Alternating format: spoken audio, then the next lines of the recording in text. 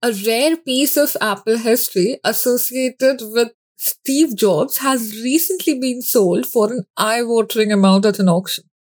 This comes after a month after rare Apple sneakers made in the 1990s for employees were put up for auction for a mammoth amount of 40 lakhs. All the sneakerheads imagine 40 lakhs is a huge amount. This time, it's a handwritten letter. Hello and welcome to the iGeeks blog show, an Apple exclusive podcast. I'm your host Shanki, and in today's episode, we're going to be talking about the very iconic Steve Jobs. If you're not connected with us on our social media channels, don't forget to like, follow, subscribe. The links are in the description. And if you want to connect with me, just hit me up on Instagram, Harshanki with an extra I. So, a handwritten ad by Apple's former CEO, Steve Jobs, has been sold for $175,000.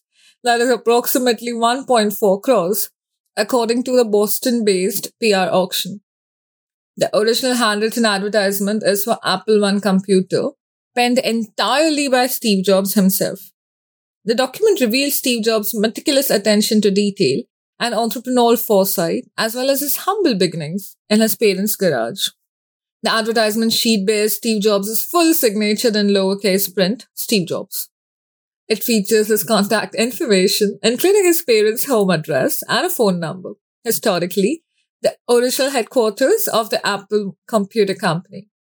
The draft highlights the technical specifications of the groundbreaking Apple I, which was designed to utilize a 6800, 6501 or a 6502 microprocessor. Steve Jobs recommends the 6501 or 6502 due to the availability of basic software.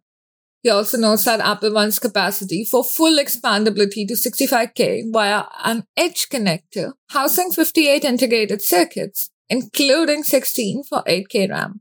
Interestingly, the draft makes mention of basic on-the-way ROM, a concept that would eventually materialize in Apple II, rather than the Apple I. Perhaps most captivating is the price point Steve Jobs cites in the draft. A modest $75 for board-only plus manual. What he deems is a real deal. This handwritten ad matches the original advertisement for the Apple I, initially published in July 1976 edition of the Interface magazine. And this marked the initial public step of Apple's journey from a modest garage-based startup to its evolution as one of the world's most influential and valuable corporations. The auction package also includes 2 original color glossy Polaroid photographs taken at the Byte Shop in Mountain View, California. These images portray a fully assembled Apple I computer board, accompanied by a keyboard and monitor. An Apple I computer screen is also displayed, showcasing an Apple Basic program. Annotations by Jobs on one of the photos provide an intimate glimpse, where he humorously notes that image is fuzzy because the camera wiggled.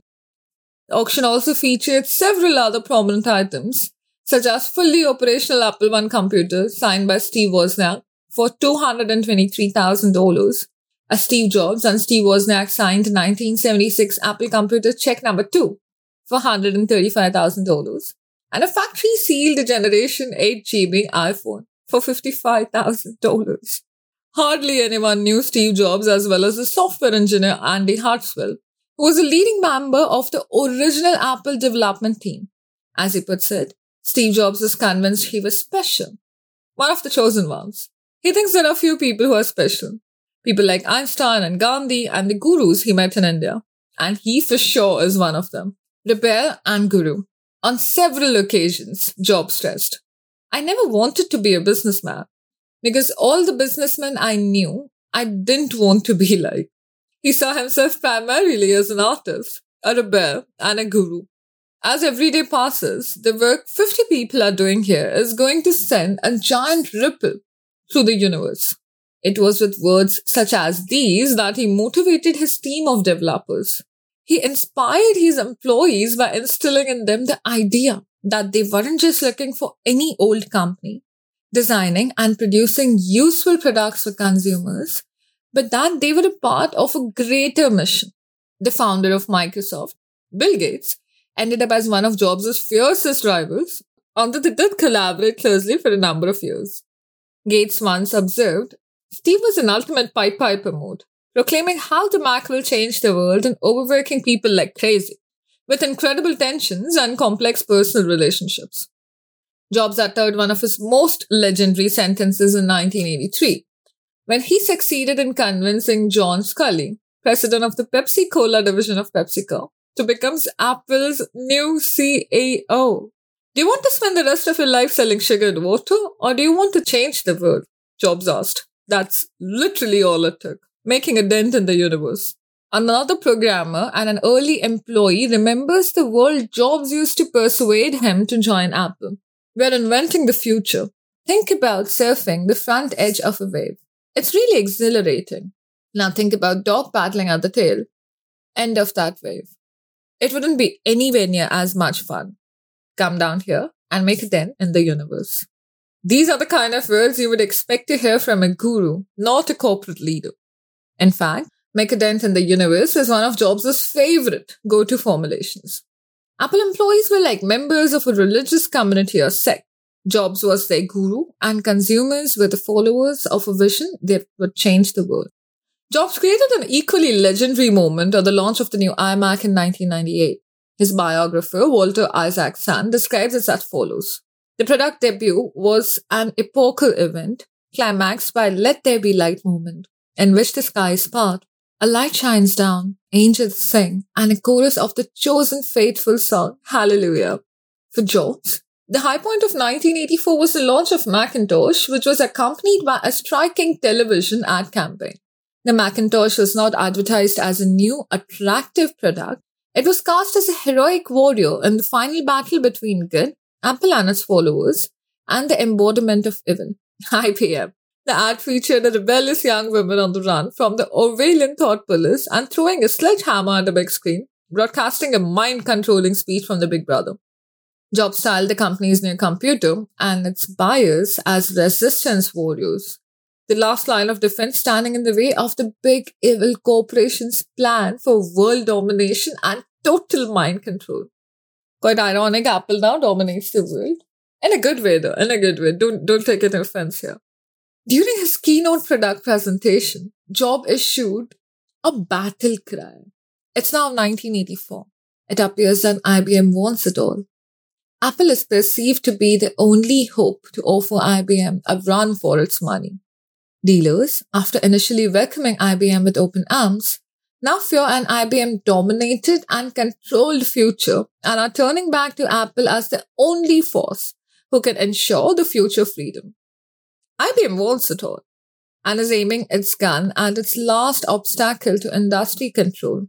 Will Big Blue dominate the entire computer history? The entire information age? Was George Orwell right? Once again, this is not the kind of speech corporate leaders normally gave. This was far more than the rallying cry of the leader of a revolution against a totalitarian state. Steve Jobs portrayed competition between Apple and IBM as a struggle for freedom and against mind control. And he clearly positioned himself as the self-styled leader of the rebellion. Apple's PR was all about Steve. Jobs was dominated to position himself as a great designer and become famous for the design of its products. Jonathan "Johnny" Ive, Apple's chief designer and one of Jobs' closest confidants, reports that Jobs often talked about ideas that came from Ives and his team, as if Jobs himself had come up with them. As Ive confesses, he kept detailed records of precisely who had come up with which idea first, and explains that it hurts when he would take credit for one of my designs. In the biography of Jobs, Brent and Rick Tedzelli write that over the length of his career, he'd neglected to share credit for Apple's success in the press. Whenever journalists asked to interview other Apple employees for articles they were writing, the requests were always turned down. Jobs didn't want to share his fame with anyone or anything, not even his own products. Towards the end of 1982, he was convinced that Time magazine was going to crown him as the Man of the Year. But it wasn't Jobs who ended up on the cover of magazine. It was the computer that was chosen as the Machine of the Year. Jobs was devastated not to have chosen on the Time cover. They FedExed me the magazine, and I remember opening the package, thoroughly expected to see my mug on the cover. And it was this computer sculpted thing. I thought, huh? Jobs was so dismayed at not making at the cover that he actually cried. Imagine. Physically, the man cried. This clearly demonstrates the difference between Jobs, to whose self-marketing was incredibly important, and Tim Cook, his successor at Apple, who once admitted, "Some people resent the fact that Steve gets credit for everything.